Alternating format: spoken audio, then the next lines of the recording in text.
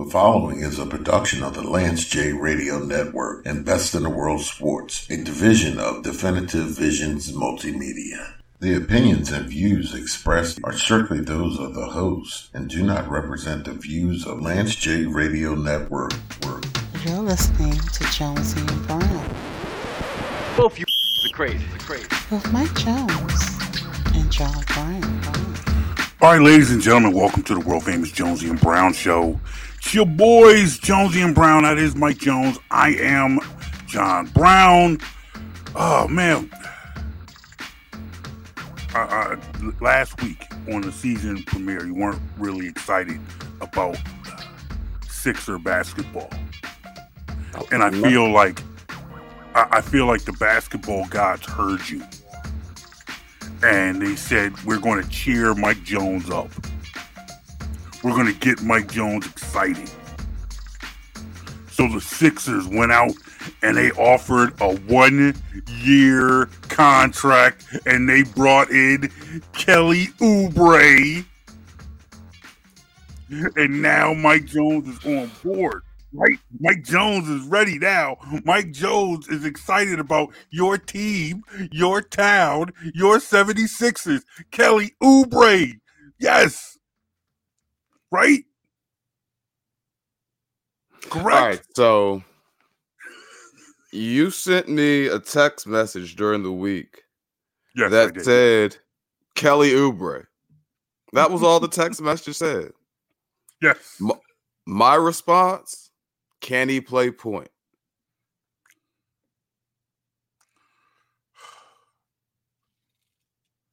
Can he play point? Because if he can't play point, I'm not excited. I will say this, though. One thing that this signing does tell you about the state of the league. Kelly Oubre is a guy who averaged 20 and 5 with the Hornets last year. Yes. He's a talented basketball player, not a star by any stretch, but he's a talented basketball player. Averaged 20 and 5 and just signed for what, the league minimum? Mm-hmm. Superstar contracts in the NBA, I gotta say, they're out of hand.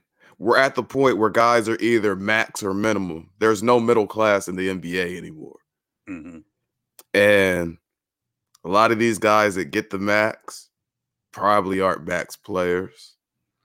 But there's some other bad team with cap room that will give them the max. So the team they're on, who doesn't want to lose them, gives them the max. And it's just bad. Like, it's basically how you end up with the Tobias Harris contract. No, I agree. And the Sixers have truly put themselves in this hole where I don't believe that there's a move that can be made that would truly, outside of somehow maybe getting Giannis. I don't know. Like, yeah, that's not happening. Yeah, I know. I understand it. But what I'm saying is, I don't know if there's a move that. Like, if you told me Dame decided that Philly was acceptable, not just Miami, and that move happened, yeah, maybe I'd be excited then. But as is, with Harden demanding to go to the Clippers, and we see how that has caused any kind of negotiations for Harden to basically stall out, because other teams that might have been interested are saying, you know what, we know what this guy is like if he's a malcontent, not where he wants to be, and he already told you where he wants to be. So Harden has effectively tagged his own market, as did Dame Lillard. Mm-hmm. And here's my thing. At the start of this offseason, there was one player who had a no-trade clause in his contract. So he could say wherever he wanted to go because he actually got that worked into his contract. Mm-hmm. If you want to have, sure, you want to say trade me, fine. I get it. Situations fall apart. Things go wrong. You want a fresh start. I'm not mad at the guy for demanding a trade. But if you weren't able to get a no trade clause in your contract during the negotiations, this thing where guys are at the back end are now trying to basically hold a weapon to the head of the organization. Hold these teams hostage. Yeah. Like, no, this should not be how it works. The NBA needs to do something about this. But what can the NBA do? At now we're talking about collective bargaining. Now we're talking about going back to the table and negotiating.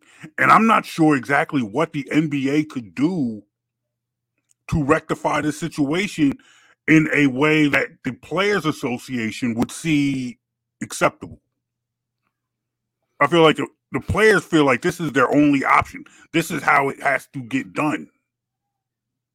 But it can't be the only option if Bradley Beal had a no trade clause. That's the actual option. Mm-hmm. Get a no trade clause. If you're that good, you should be able to get one of those. If you're not good enough to get one of those, play wherever you're under contract for. Well, it's a hard pill to swallow. You want to choose a new team every year, sign 1-year deals. Yeah, no. I'm not going to tell you that you're wrong. I'm not going to tell you. This is not an issue of me disagreeing with you. In the end, we're right back. What's the solution? Yeah, I get it. Yeah, and quite frankly, I just don't know. I don't know what the solution is. I'm not sure what the solution is. I just know that we're looking for the first time in a long time. Sixers season is coming up, and there's no juice. There's no sizzle to this state. We're talking pre-process.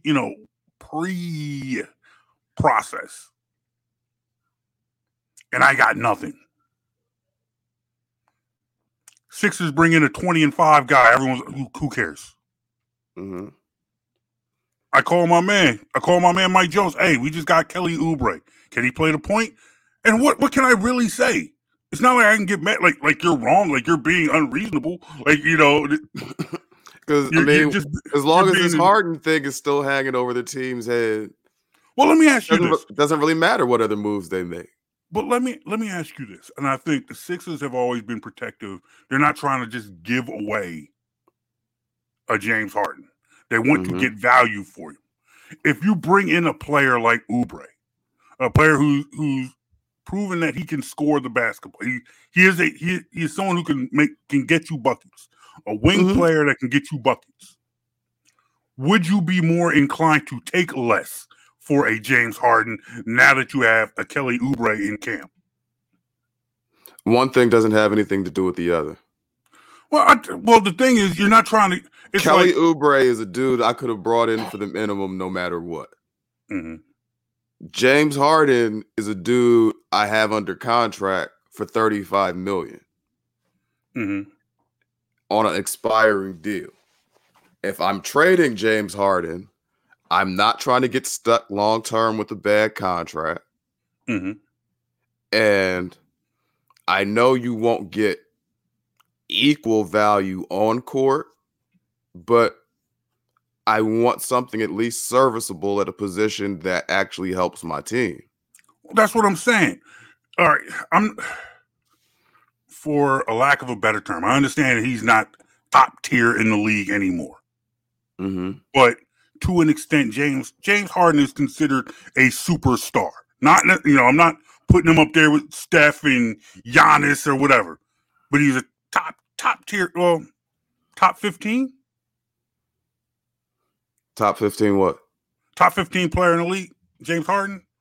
Top 15, top 20. See, here's the problem with the try. If we're just talking skill set and IQ, sure. James Harden's legs are shot. We saw it last year. We saw it the year before that. He's a guy on the decline. Well, James Harden, because here's the thing that we have to remember. I'll be real quick. Harden is 34 going on 35. Mm-hmm. NBA prime is from 28 to 32. For most of our lives, by 33, 34, guys were retiring. I mean, since then, yeah, we've seen your Mikes, your Kobes, your LeBrons go on these extended stretches where they're great at 35, 36 still. That's not the typical NBA player. And furthermore, James Harden has never been accused of taking great care of his body. So at 30, going on 35 years old, James Harden's a depreciating asset. So I guess my question is then, would you get a point guard in return? Not necessarily an all-star point guard, but someone you could trust to won't run turn your the ball up. Yeah, won't turn the ball over, makes good decisions, and can make an open shot from time to time. Yes. Would you take that in return for James Harden? Not necessarily an all-star. Your casual fan might say who, but that and what? That and whatever it takes to get the deal done. I'm saying I'm saying like that. If a player like that comes available, I'm interested, but I need something else with it. Like what? Like draft consideration? Like another player? Like I'd absolutely be my first interest would be draft consideration. But considering the Sixers are a team that still believes they have a chance to build a championship roster around Embiid, they're likely thinking another player. Okay. Well, look, only time will tell. I'm still working on getting you that Kelly Oubre Sixers jersey. And realistically, here's the other thing. If you're looking for that type of player, which is a quote unquote step down from Harden, still solid, but now you got to make the money work. Because remember, we just talked about it. You're not getting a max dude. You're probably looking at a minimum guy. Because the only other people that fall in there are like people on first round draft picks on rookie deals. And teams aren't looking to give them up if they're any good. I understand. So, yeah, your two best options are almost wait out the year till a couple big contracts expire or trade everybody and rebuild. It looks like they're going to be waiting a year. At this point, that's what I'm expecting. Yeah, and we'll see what happens from there. Because Morey has said it himself in interviews on local radio where he's at a point where he doesn't want to compromise the team's ability to have those two slots available going into free agency next year. So he's not looking to take back long-term deals for big money, which all of these things make the list of available options less and less, And that puts us back, and that kind of puts us back to where we were last week. But I guess whereas you could see in theory, the moves that the Sixers have made to improve the team. But when you look at that team realistically, honestly, you still don't see a team that you believe could get past the second round. Meaning, I believe the Sixers have made moves that could make them that could keep them at a 45 plus win team, 45, 50 win team. Top four, in contention for the division. Top four, top three team in the Eastern Conference. But when you look at it realistically, I don't know if this team is beating Milwaukee in 7 games. I don't know if this team can beat Boston in 7 games. I don't know if this team is beating Miami in 7 games. So you're right back where you started. With Embiid now another year older. And yes, you're going to have Tobias Harris's contract coming off the books. But when you look at how the Ben Simmons era ended, how the James Harden era ended, what free agent might want to come here? These are fair questions. I'm not the guy telling you you're wrong.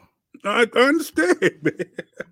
I understand, man. That's why people ain't feeling the Sixers season, man. We hoping for the best. We hoping we can get the most out of this Phillies postseason. Hoping the Eagles will do some things. Bottom line is, let the Phillies have a nice long run in this postseason. Let the Eagles have a nice long postseason run. That'll get you to next baseball season. I want to focus on the Sixers as little as possible, so I can be pleasant. So if for some reason something happens, I can be pleasantly surprised. Because right now, my expectations are zero. Expectations zero, my dude. I mean, they're a playoff team. Who, the Sixers? They're a playoff team. Yeah, and we'll do exactly what we did last year. We'll hang out at the cigar bar, enjoy that first round, and then get mad at the second round. Pretty much. Might get mad at the first round. God, I hope not. I mean, like I said, Harden's value is going in the wrong direction. Mm-hmm. He can talk that best shape of my life stuff all he wants. But fact of the matter is, the second you start hearing an athlete say they're in the best shape of their life, it's over. Yeah. Because the fact that you have to tell somebody is part of the problem. They're trying to convince themselves that they still have it at that point. You know who goes around saying that they're in the best shape of their lives? People who look like me. Washed up old heads. Yes, people who look like me. Mm-hmm. I tell people I'm in the best shape of my life, and it's a lie. It's an absolute lie. I'm in the worst shape of my life, but that's just goodness. It is what it is, bro. Truly is what it is. I do think I said that I didn't really want to have to talk about the Sixers again, so at least camp opened or something. Though there's nothing good to talk about with this team right now. There is. Yeah. There truly is. And you know what? All right. We've wasted almost 18 minutes on the Sixers, man. Real quick, talked about real quick before we move on to the Eagles. Got a guest coming up. We're going to talk Eagles. But I said that hopefully the Phillies would catch the Braves slipping and win that series. You said maybe not 2 out of 3. Yeah, you said maybe not catch them slipping, but took 2 out of 3. Yeah, what I was saying was like you didn't necessarily have to catch them slipping to win the series. Yeah, the Phillies are a good team. Yes, like that series a week or two ago when Atlanta was in Philly, they lost 3 or 4, but 2 of those games the Phillies fought to the end and they lost in extras. Yep. This series, there was of the 3-game series. One of those games again went down to the wire, and the Phillies happened to win this time in extras. The gap between these teams, talent-wise, is negligible, if there is one at all. Yep. The difference between these 2 teams this year has been consistency. Trey Turner struggled early in the year. Bryce Harper's power didn't return until late in the season after the Tommy Johns he had in the offseason. So, yeah, there's a big gap in the standings. There's not a big gap on the field between these two teams. Like you don't believe that the Atlanta Braves are head and shoulders above the Philadelphia Phillies. Like, you have to say the Braves are the best team in baseball right now. Yeah, That's just what their record is. Yeah, But what I'm saying is, it's not like the Phillies ain't out of their league. Right. Like, the Phillies aren't completely outclassed when they play the Braves. Mm-hmm. So handle your business against the Mets coming up. Please. Should be in good shape. Please do. Please handle your business against the Mets. And then we can keep it moving. All right. Still waiting on we got a guest coming up. Waiting on him to jump in. But Eagles Bucs coming up. News of the day. Dallas. Injury bug hits Dallas. Mm-hmm. Diggs gets Trayvon Diggs. Trayvon Diggs. ACL. Yes. In practice. Done for the season. Hate to see, as much as I hate the Dallas Cowboys, but never want anybody to be injured. Yeah. That's a tough break for them. Changes a lot of their defense. He was absolutely he was the heart and soul of that secondary. When you still got to deal with that front seven, but when you go from having Diggs and Gilmore, that you can run out there pretty much man to man against any receiving core, to now where you have somebody who's going to be far less experienced and definitely less proven, opposite of Gilmore, that's likely to get targeted a lot now. So we'll see how things shift for this defense and if they'll be able to find somebody to step up and, next man up. It's football. But with that Cowboys pass rush, having a stout secondary all we have to do is really look back at the Eagles last year. While you were getting 70 sacks, you also had Bradbury and Slay having very productive seasons on the back end, and their jobs and then Chauncey Gardner-Johnson as well last year led the tie for league in sacks, even having missed some time.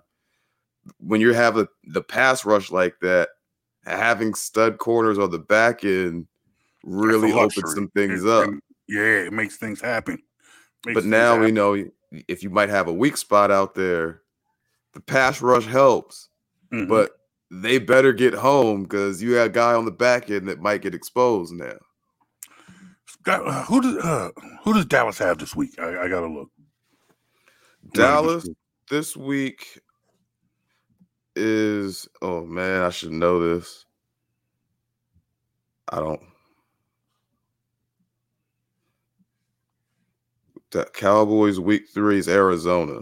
Yeah. Arizona. Okay. All right. Well, look, they have some time. They have some time to work a guy in, figure it out. They should be okay this week. Week after that, they got the Patriots, which is a tougher test than Arizona. Mm-hmm. But their receiving core and quarterbacks aren't the greatest. So, again, they have time to try to figure out what they're going to do. The week after that, in 3 weeks, 2 weeks from this, but 3 get their third game upcoming, they have the 49ers. That will be the first real test. Yeah. Because then here's the problem.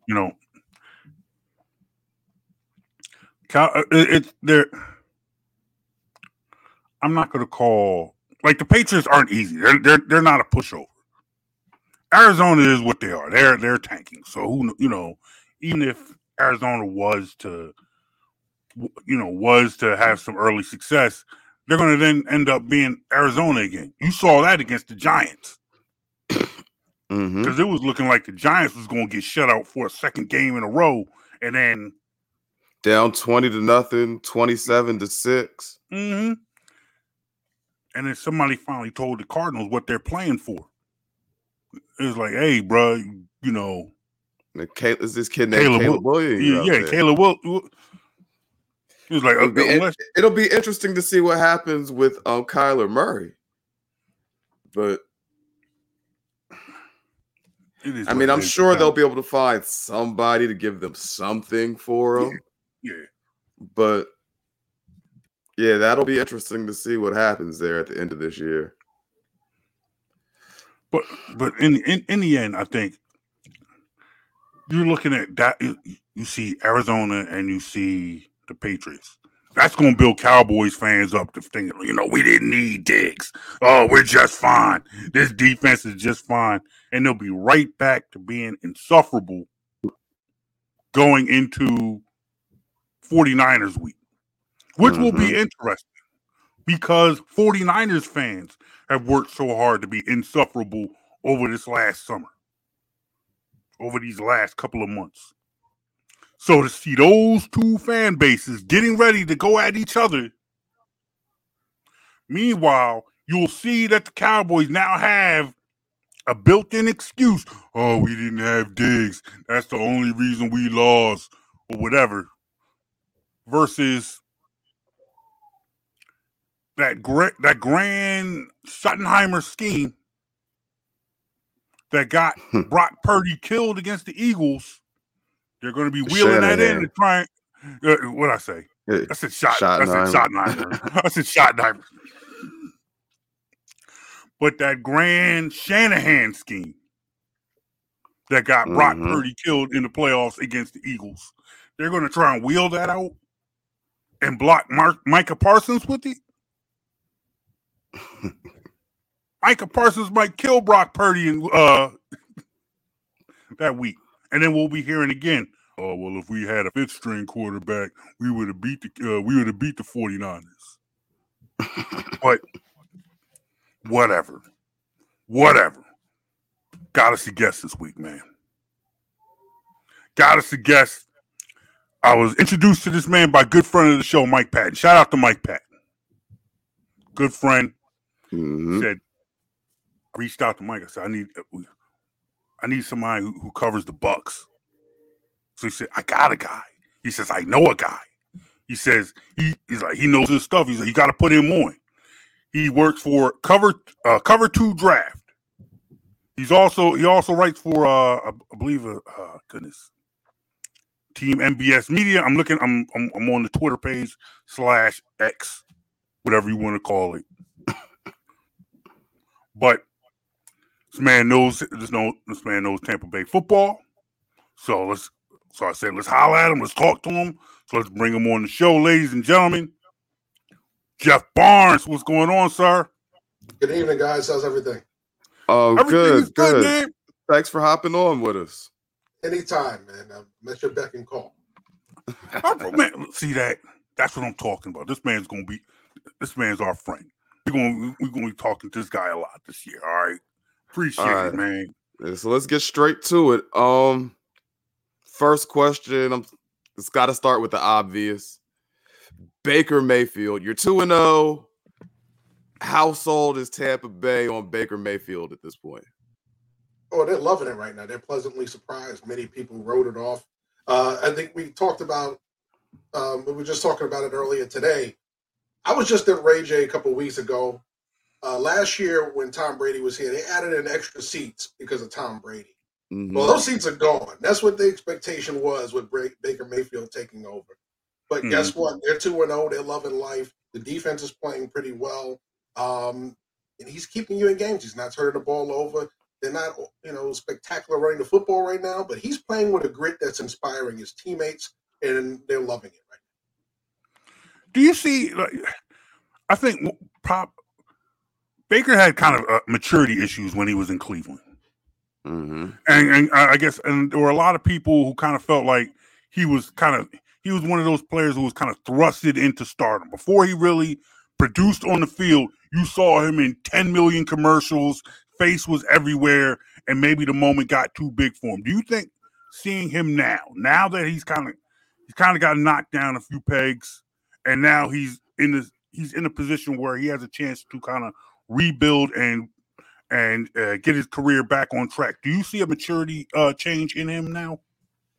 I see he's dialed it back a little bit. One of the knocks that I had on him in the draft coming out of Oklahoma was that unchecked brashness. The guy that's going to do his own thing. and no matter what, you can't tell me nothing. Well, he found out in Cleveland, yes, you can tell him something. So he's kind of dialed it back a little. He understands the business now. He's still going to be Baker because he can't play the way he plays being any other way, but he at least learned the locker room aspect of it, learn the guy's trust. Yes, I got to be a leader. I got to do some of that stuff, but I have to do it in a way that doesn't turn off my teammates. And that's kind of what happened in Cleveland. It was all love in the beginning when he was winning, but after a while, it kind of turned guys off. He's trying not to do that here in Tampa. He knows he doesn't have too many more stops left as a starter if he messes it up here. So speaking of his teammates, how's Mike Evans doing? How are things going on that front right now? On the field, they're doing just fine. And the contract-wise, they're not so good, right? They're not talking anymore. So I think that's one of the things he's like, listen, I'm going to play this out. I'm going to try and earn my money, and I'm going to try and get my money. He wants what he wants. He knows the team wants to pay him what they want to pay him. It's going to come to a head where they're either going to come to terms this offseason or he's just going to move on. I think what they're looking at is as far as him playing this season, he's going to ball out because he wants to get paid. And that's the biggest thing of it all. He still has a couple of focus drops here. We've seen that. That's always been Mike Evans. I know Jameis Winston can attest to that with some of those interceptions that he threw. But I think when you look at it, Mike Evans has always been a guy who's going to ball out, win, lose, or draw. I think the question is now, how happy is he here in Tampa Bay? And that all revolves around the dollar signs. So, and with that, just real quick, just a follow-up, do you see this turning into a situation where he finishes the year in Tampa Bay or he decides he wants out because he's not going to get the money he wants from Tampa Bay? Or you don't think it'll be a situation where he becomes a distraction this year to the team at least? No. I think what it's going to be is he's going to play this year out no matter what. How well it goes so far is going well. The wheels can fall off at any time. We've seen that before. But I think you're not going to have that kind of issue out of Mike Evans. That's never really been his character. He's always just going to ball out. But most importantly, when you're in the final year of a deal, you ball out because you want that next big deal. He wants that next bag. And he's not going to get it if it turns into a bad situation. And he knows that. He wants that 20 and up. He's got to have a year that proves he's worth 20 and up. Where are the fans as far as Mike Evans is concerned? Do they want the Bucs to bring him back, or are they like, if he's asking too much, hey, let him go? For the most part, they want him back. They realize they need Mike Evans. Him and Chris Godwin make this offense. Without those two guys, and having one or the other, you've seen the struggles. So having them both together allows them to do a lot of different things. It still has issues overall moving the football on long drives, as we've seen, third down situations. Godwin makes a lot of them, but there are still situations where they miss that big guy in the middle named Rob Gronkowski that they never replaced. So they need the big plays that these guys can create in order to keep their offense scoring. As we saw, they had that anemic problem last year. So he's not going anywhere, at least until the end of the season. Godwin's got his money, so he's not going anywhere at all. And I guess, you talked about being 2-0, being encouraged, being on board with Baker Mayfield. That then brings you to the coach. He's always shined as a coordinator, had some questionable moments as a head coach. Do you think people are finally on board with Todd Bowles? Not just yet. Jury's still out. Yes. Last year, it was more still Bruce Arians' team, right? It wasn't totally a Todd Bowles team. He's done a lot to change that. We saw him wipe out about 8 or 9 coaches this offseason. I was saying if he struggled and went 1-5, 0-5, he was pretty much done because you got rid of the coaches and you're struggling like that. Would have been him next. But he's off to a 2-0 start. So that's out the window. He's doing fine right now. Can he sustain this? That's all going to depend on, one, the health of the football team, because it really does rely on that. They got to stay healthy in order to compete this year. Their defense is playing well. They can't have too many injuries on that side. Can't have too many breaks. They're a defensive football team in his mindset that he loves. tough defense, run the football, no mistakes in the passing game, and we'll win games. So far with his formula, they're 2-0. They're living up to his expectations. Now, okay, so with that formula, don't turn the ball over, run the ball to, keep the chains moving. How does that work against the Eagles defense that's very strong across the defensive line, specifically in the interior line, and Tampa Bay not having the best interior offensive line? How do you see that matchup playing out? That's a big quagmire for this offense because pretty much you just said it. That is the weakness of this offensive line. The interior, the Eagles are loaded on the interior defensive line. That rookie that they got this year that everybody was so afraid of in the top 8 picks. Well, they were fortunate to land them at 9 and look where they are, right? This defense is going to be tough. But it's a really bad matchup for them, but it's going to be tough, especially on the interior. And just like Tom Brady, you affected the interior of the pocket, you made him struggle. Well, that's how Baker Mayfield is, believe it or not. Yes, he can roll out and do all those things, but when you contain him in the pocket and bring that pressure up the middle at 5'11 and a half, they give him 6 foot.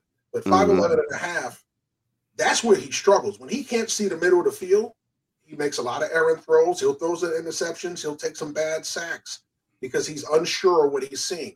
Drew Brees managed to master being short in the pocket. Baker Mayfield has never fully mastered that. So and Sean Payton mastered a scheme where he moved the pocket for Drew Brees a lot so that he didn't end up he was able to roll out and still be protected. Absolutely. And they're doing a lot more movement with him because they understand he's not going to be a guy that's going to sit in the pocket and throw the ball 30 times a game clean. That's just never been Baker Mayfield. It wasn't him in Oklahoma. It was never been him in the NFL. And I think that's where you're looking at right now is Tampa Bay was realizing that they want to run the football to take some of that pressure off him so he doesn't have to throw it too many times. They want to allow him to play like Baker Mayfield, extend plays, throw off schedule, throw the quick throws from the pocket. If you can give him a clean pocket on play action, he'll get some of those throws as well. And how is life post Fournette running the ball? Like, how are they dealing with? Is anyone taking over as the true bell cow runner, or are we still seeing a running back by committee thing happening? It's gonna still be a committee backfield, but Rachaad White leading the way. They love Rachaad White. Listen, excellent pick coming out of Iowa State. Explosive runner, has a lot of power to his game that people underestimate. He gives you a lot of the things that a young Fournette gave you. The problem with it is that they are not exactly the greatest at moving bodies at the line of scrimmage. They're still more of a finesse offensive line. They're trying to get grittier. Having Cody Mark from North Dakota State was a good step in that direction. Luke Goedeke, when he's playing well, is a step in that direction. We all know about Tristan Wirfs, but they've got to get stout up the middle. And as far as moving bodies, something they're not exactly great at doing. They're very inconsistent. And that's where they got to really find a way against this Philadelphia defense that's really tough up the middle. What do you think? What has been the talk about this game going in? What are Bucs fans? What is the Bucs media? What are they most worried about going into this game on Monday night? They're worried about that defense. They're worried about protecting Mayfield, running the football. And I think they feel they have a good enough defense to kind of contain that Eagle offense. I don't think they're going to stop them. They're enough to contain them. 20, 24 points is right in their wheelhouse, but they got to be able to score more than that. So that's the question that they have. Can they block this front? Can they run the football? Can they keep Mayfield clean? Can they limit the turnovers? And can they finish in the end zone as opposed to finishing with field goals against this tough Eagles defense? If they can do that, they'll have to be competitive enough to win.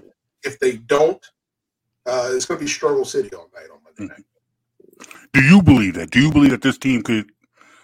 Do you believe that this Bucs team could have what it takes to beat this Eagles team on Monday? They have the capability. I don't think it's going to happen. I just don't think that they're ready for that front of the Eagles. As we saw in the playoff game, they pretty much were roughed up by the Dallas Cowboys front. Well, this Eagles front is just as devastating, but more from the interior as opposed to the exterior like the Dallas Cowboys defense is. These guys are brute one force trauma up the middle. So I think where their biggest weakness happens to be the Eagles' strength, and that's where the biggest mismatch for me is. And I think that's going to be the one that makes the difference in this game. I think Philadelphia does take the win. Jeff, how long have you been covering the Bucs now? How long have you been down there? You're in Florida, right? You live in Tampa? I'm in the Tampa area. I moved down here in 2018. So I started taking the Bucs on about the pandemic time, 2020, 2021. Oh, okay. But I'm mainly a draft guy. So I know a lot of these players around the league from the draft. Awesome. Watching the game and evaluating still. But being that I moved to the Tampa area, I'm the Tampa guy for Team MBS. So I drew the Bucs. But you've been there for the whole Tom Brady arrival. You saw them, you saw them win a Super Bowl. Now they are in I guess a rebuild mode. Now I guess you could call that rebuild mode when you move on from a quarterback like a Tom Brady. I guess are people like confident in front office and this team and building the squad? Like what have you seen over the years that has built this the fan base's confidence in this team? I was fortunate to come down here when Jameis Winston was here, so I got to see two of their franchise quarterbacks. That's Mike's boy. That's Mike loves himself some Jameis Winston. I'm pretty sure I actually refer to Jameis as a career bad decision maker. Oh God, come on, man. That's your man. Don't talk about eat a dub like that. But listen, Jameis was a solid starter. He wouldn't say great, wouldn't say poor. He was solid. Didn't have exactly the greatest teams around him to help him. That didn't work out for him. They managed to land on Tom Brady. I mean, could have much better luck than that. I think right now they don't see this as a rebuild, more of a reload. Right? They're just coming in and trying to keep things going while they add new pieces, while their new head coach kind of makes it more in his image. And it seems to be working out, right? I know last year was rough, but they still made the playoffs, right? So here they are, 2-0 early in the season. They got a really tough opponent. They pull this out, this town's going to be on fire. Like I said, there were a lot of expectations that this team wasn't going to be very good. All off season. Kyle Trask wasn't prepared to be the starter. So to have him thrust into a competition for the starting role when nobody believed he was ready. To have Baker Mayfield, who's been the journeyman for the past 2 years. So this has kind of been a thing where they looked at it. They didn't have faith in the quarterback position. They weren't totally sold on Todd Bowles after Bruce Arians. The changes that were made at the coaching staff seemed a little desperate. So there was a lot of signs this offseason that didn't give fans a lot of confidence. The preseason performances were up and down. They were a little excited about it because, Baker looked pretty solid. Kyle Trask looked pretty solid. So they were pretty encouraged by what they saw, but it was the victory over the Vikings that really turned the worm for a lot of the fans. To go out there and beat Minnesota when they weren't expected to do so. They weren't even sure if it was going to be a competitive game. And they went out there to Minnesota and beat Minnesota in their house, come home, beat Chicago. Now, you can have your feelings about the Chicago win because Chicago played pretty bad. And that's a mess in Chicago. Yeah, they're struggling to get some things straightened out up there right now. Oh, yeah. Staff turnover midseason. It's some things going on up there that aren't conducive to winning. Quarterback may or may not have thrown his coach under the bus. That's crazy. And looking at the film, I don't blame him as much as you don't want to say that in public, but everybody sees it. I mean, everybody's you go on Twitter, everybody's breaking down that offense and talking about how dull it is. And it's hard to watch. 75% of your passes are under 10 yards. 50 of them behind the line of scrimmage. You can't live off screen. As a former offensive coordinator, you can't live off the screen game. It doesn't work that way.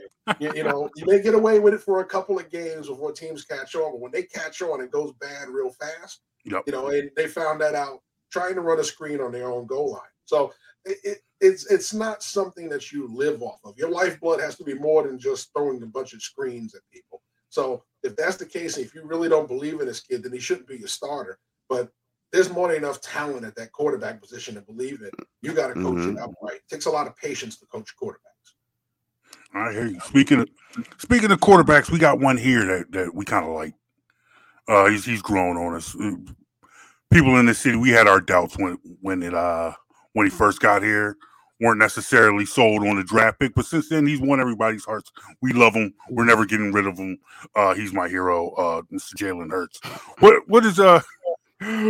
What is your opinion of the career that he's had so far? Still early. Still going into his third year as fourth year in the league, third year as a starter. Yeah, third year as a starter, fourth year in the league. What you've watched him now because you, like you said, you're a draft guy. What were your thoughts of him coming into the league and what he's done since then? I thought he had a lot of upside coming into the league. He showed a lot of progression when he went from Bama to Oklahoma. I think, there was just certain things with his game they had to fix. I think he had the right coordinator in Philadelphia. That's kind of helped him blow up the way he did, is because that guy played to his strengths. Anytime you get a special kind of player and you have a coordinator that goes and says, this is what he's strong at, we're going to work around what he does so well and build on that, as opposed to trying to make him something he's not, that's when you have the most success. We're seeing that with him, right? You see, they go out there, they utilize his speed, they utilize his athleticism, but they allow him to grow as a passer. You're not seeing that in Chicago, but you are seeing it in Philadelphia. You're playing to your guy's strengths, okay? You got a guy as a pitcher with a great fastball. You let him throw the fastball, you teach him another pitch, but you let him throw the fastball. Well, the same thing with your quarterback. If your quarterback's athletic, you utilize it in your offense in many different ways. You see a lot of coaches that are system guys. Shanahan, he couldn't make Trey Lance work. Why? Because plain and simple, Trey Lance was raw. He had to teach him, but he ain't got time to teach him. I got to win right now. I mean, I like guys that fit what I do, which is why Brock Purdy's there. Trey Lance isn't. Well, you got a guy in Philadelphia that they love his skill set. They found a way to utilize his skill set, and it's working out to perfection. So if you were a defensive coordinator, you're Todd Bowles or you're the Tampa Bay DC planning to go against this Jalen Hurts offense, what's your plan of attack? How do you look to neutralize this Philadelphia offense? Well, there's two things I'm going to do. One, I'm going to try and get as much pressure as I can with four guys. So this week, I'm playing four athletic defensive linemen. I got my big nose plugger in the middle that can move, and Vita Vea. I'm going to play those young guys. I got Yaya Diaby, Joe Tryon-Sharinka, Shaq Barrett. All right, I'm going to play all of those young guys that we got, and I'm going to let them create havoc on that quarterback. I'm going to let my linebackers clean up the rest and take care of that running game. And then I'm going to make sure we got enough bodies to cover those receivers and tight ends. But it all starts with making sure that quarterback doesn't get out there and kill you with his legs and with his arm. So you're going to get some points. There's not going to be a way to shut this team down. Very few teams do it. So you got to go out there and do just that. Make it hard for him to run around and create and do all that stuff. Make him throw on schedule. Make him stay in the pocket and hold the football. Don't let him run around and create. Make him do everything right from the pocket, play like a traditional passer where you can collapse things on him and collapse things around him. And this way you're controlling his game as opposed to him controlling the flow. Okay. So we already covered that you think you expect the Eagles to win this game. How close of a game do you see it being? I'm going to go with 27-13, Philadelphia. 27-13? That don't seem too close at all. 2 touchdowns. So you see it being a struggle for Tampa Bay to get their offense going, and they're going to have to figure out ways to help out that offensive line. Yeah, I think it's going to be a consistency issue. You're not going to get the breaks and covers that Chicago gave you. They're going to be tough like Minnesota was. Barely snuck out of Minnesota with 20. So you look at this defense, you're probably going to get a touchdown, 2 field goals. You may get a missed field goal out of it or an interception when you're getting a chance to drive. But you're going to have some punts in there. I think that's going to be the biggest struggle is the consistency on offense. So 13 there. Jalen Hurts is going to make some plays against this defense, unfortunately for him. They're going to have a hard time with what things they're going to do with that running game. With Dallas Goedert. Dallas Goedert. Dallas Goedert is such. I'm so used to those two guys still being together. I understand. Dallas Goedert is still a tough matchup alone. Then you still have, of course, Brown and Smith on the outside, and then the slot receivers. I mean, you may get away with not playing against Gainwell, but there are plenty of other weapons in that arsenal for the Eagles to give you enough problems. And we have a lot of good corners, but we don't have enough to cover all of those guys. And you can only do so much with safety that you have. So I think right now, as you look at it, there's going to be some points for the Eagles. I'm giving them 27. It could be 21, it could be 24, but I'm giving them 27-13. I like it. Hey, real quick, because you do so much good work. We love what you're doing with Tampa Bay. But tell us more about what you do with the draft and what things that you're doing with your site. Absolutely. So my site at Cover 2 Draft is no more because I do so much at Team MBS Media. So what we do now is we still have the what we call Team MBS Draft Central. That starts airing in January. It goes during the whole draft season from January till after the draft. Is that a podcast? Is that or like a webcast? What is that? Yeah, it's a webcast. Okay. So what it does, everything is through the YouTube channel and the social media networks on Team MBS. Nice. So you look out for that in January. I'm also involved in a lot of the NFL coverage. So I do probably going to be recording Bucs Weekly tonight. So that'll be airing as soon as we get that uploaded and cut and ready to go. Also, we have two shows that we do on Sunday mornings now. The Last Word, which is our college football recap show on Sunday morning at 10 o'clock. Right after that, Moving the Chains, which is our NFL show, kickoff show that we do for about an hour. So that's another couple of things I'm involved in as well. So I'm all over the place on Team MBS, doing a lot of different shows and podcasts and making appearances like today. All right. Okay, And busy man. And that's teamnbsmedia.com. That's how they can reach you. That's how they can find you. Yes, they can find me on Twitter at Jeff Barnes29. There's also at MBS Draft Central, which is the draft show's Twitter handle. At Team MBS Media is the main Twitter handle for Team MBS Media. And of course, www.teammbsmedia.com. And also on YouTube, Team MBS Media channel. Look it up, like, and subscribe. Jonesy, we need to get this man back on draft time. All right. Absolutely. Just letting you know. Just letting you know. Don't lose our number. We will be hitting you up again. You will be hearing from us again, sir. I'll be here, and trust me, I'm always ready to talk draft, man. I love it. It's been a passion of mine since I really stopped playing and getting back into coaching. So it's team building for me is all year round. Okay, now you said you played. Where did you play? Well, most people wouldn't know. If you actually look, the gold helmet back there is mine. That's my New York Bengals jersey. I played in the United Football League in the mid to late 90s, up in 2000s. Originally from the Bronx, I played at Mount St. Michael Academy. Nice. I went to Grambling, although I wasn't there long enough to actually suit up for Coach Robinson. So after that, I came back, had my daughter, and I was playing minor league ball after that up until my retirement at age 29. So so I bounced around New York in the tri-state area playing ball before I got into coaching. Awesome, man. Well, we appreciate your knowledge. We appreciate everything you dropped. Thank you, sir. Once again, that is Jeff Barnes from Team MBS.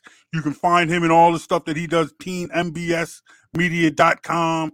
Follow him, Jeff Barnes29 on Twitter. Thank you, my brother. Appreciate you, sir. Absolutely. Thank you, guys. Like I said, I love thank you for having me on. I'll be back anytime you want. Awesome, man. Thank you, sir. Appreciate you, man. Take care, guys. That was Jeff Barnes, man. Look, had me feeling good Bucs information. Man.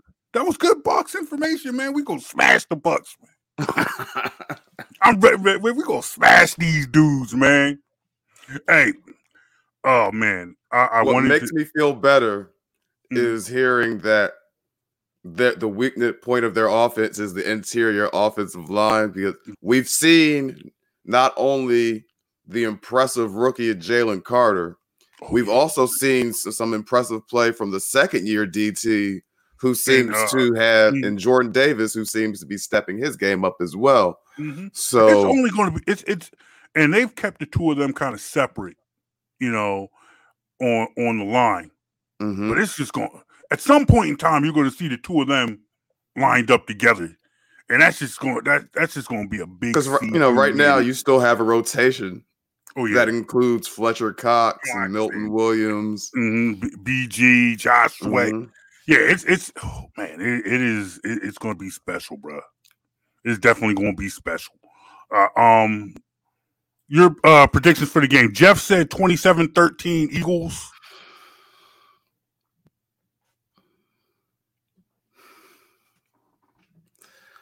24-17. 24-17. 24-17 for Jonesy. I'm going to say 27-20 Eagles. No, so we're all on the birds. So we're all birds. It's always go birds for us. Oh man, I had meant to point out to you. It's funny. There are things that people do on social media. That I try not to do because I'm not a fan of. I'm not a fan of recording television using my phone.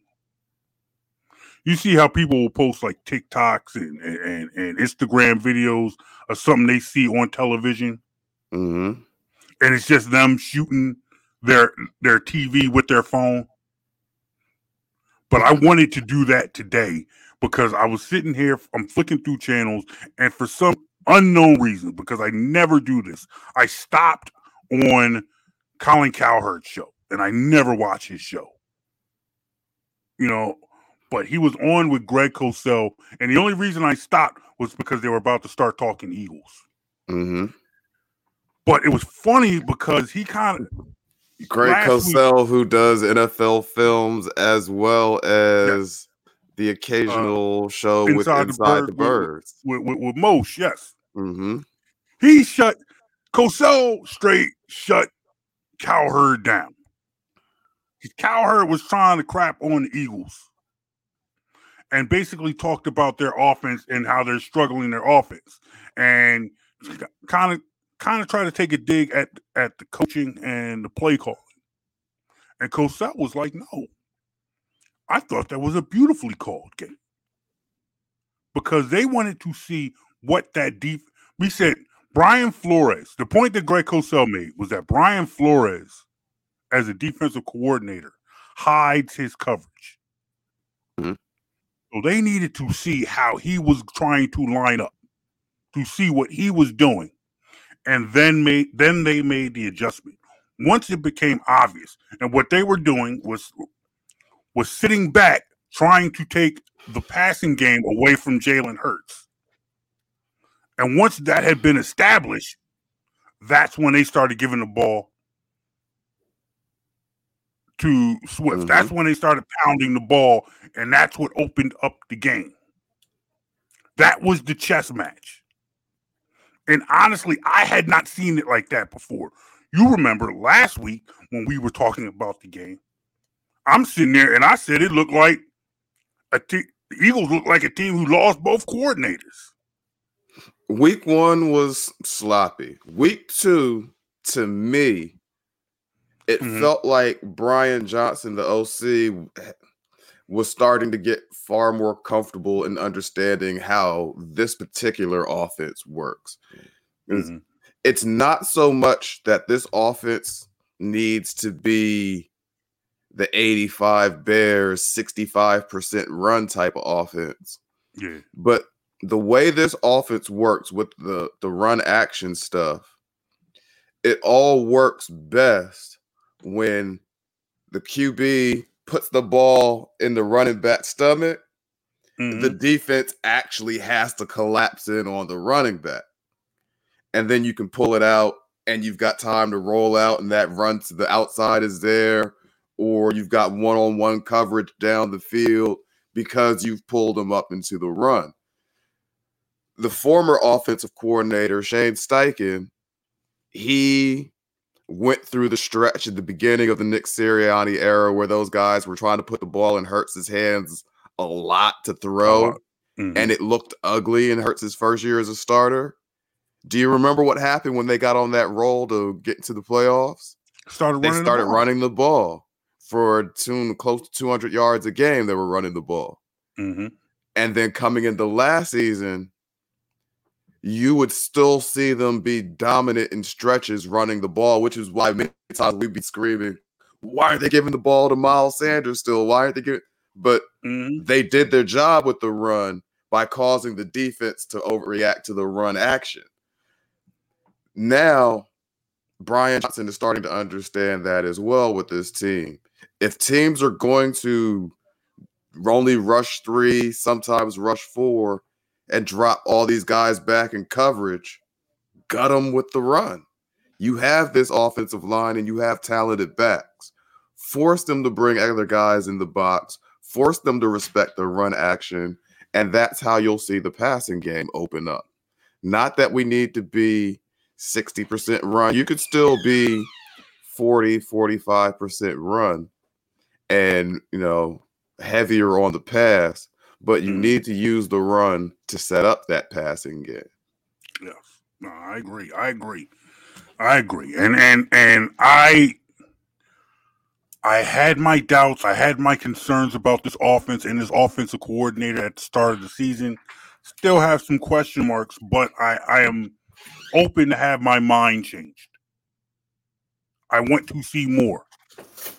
I'm ready to see more, so time will tell. Both, we are both predicting an Eagles win this weekend, so we will see. All right, ladies and gentlemen, that's been the world famous Jonesy and Brown show. My name is John Brown. Across from me is my man Mike Jones. That's me. Let us know what you think of this podcast. Hit us up. Facebook, Instagram, Twitter at Jonesy and Brown. Facebook, Instagram, and X at Jonesy and Brown or BITW Sports. And make sure you download this podcast wherever you get your podcast. Just go to BITWsports.com. Once again, it's the world famous Jonesy and Brown show. Ladies and gentlemen, y'all have a great weekend. Enjoy all the sports, and we'll talk to you guys next time. Peace, y'all. Peace. You feeling this podcast? To hear this and more, go to SoundCloud.com/BITW Sports or on iTunes or Apple Podcasts and search Best in the World Sports. You're listening to Jonesy and Brown.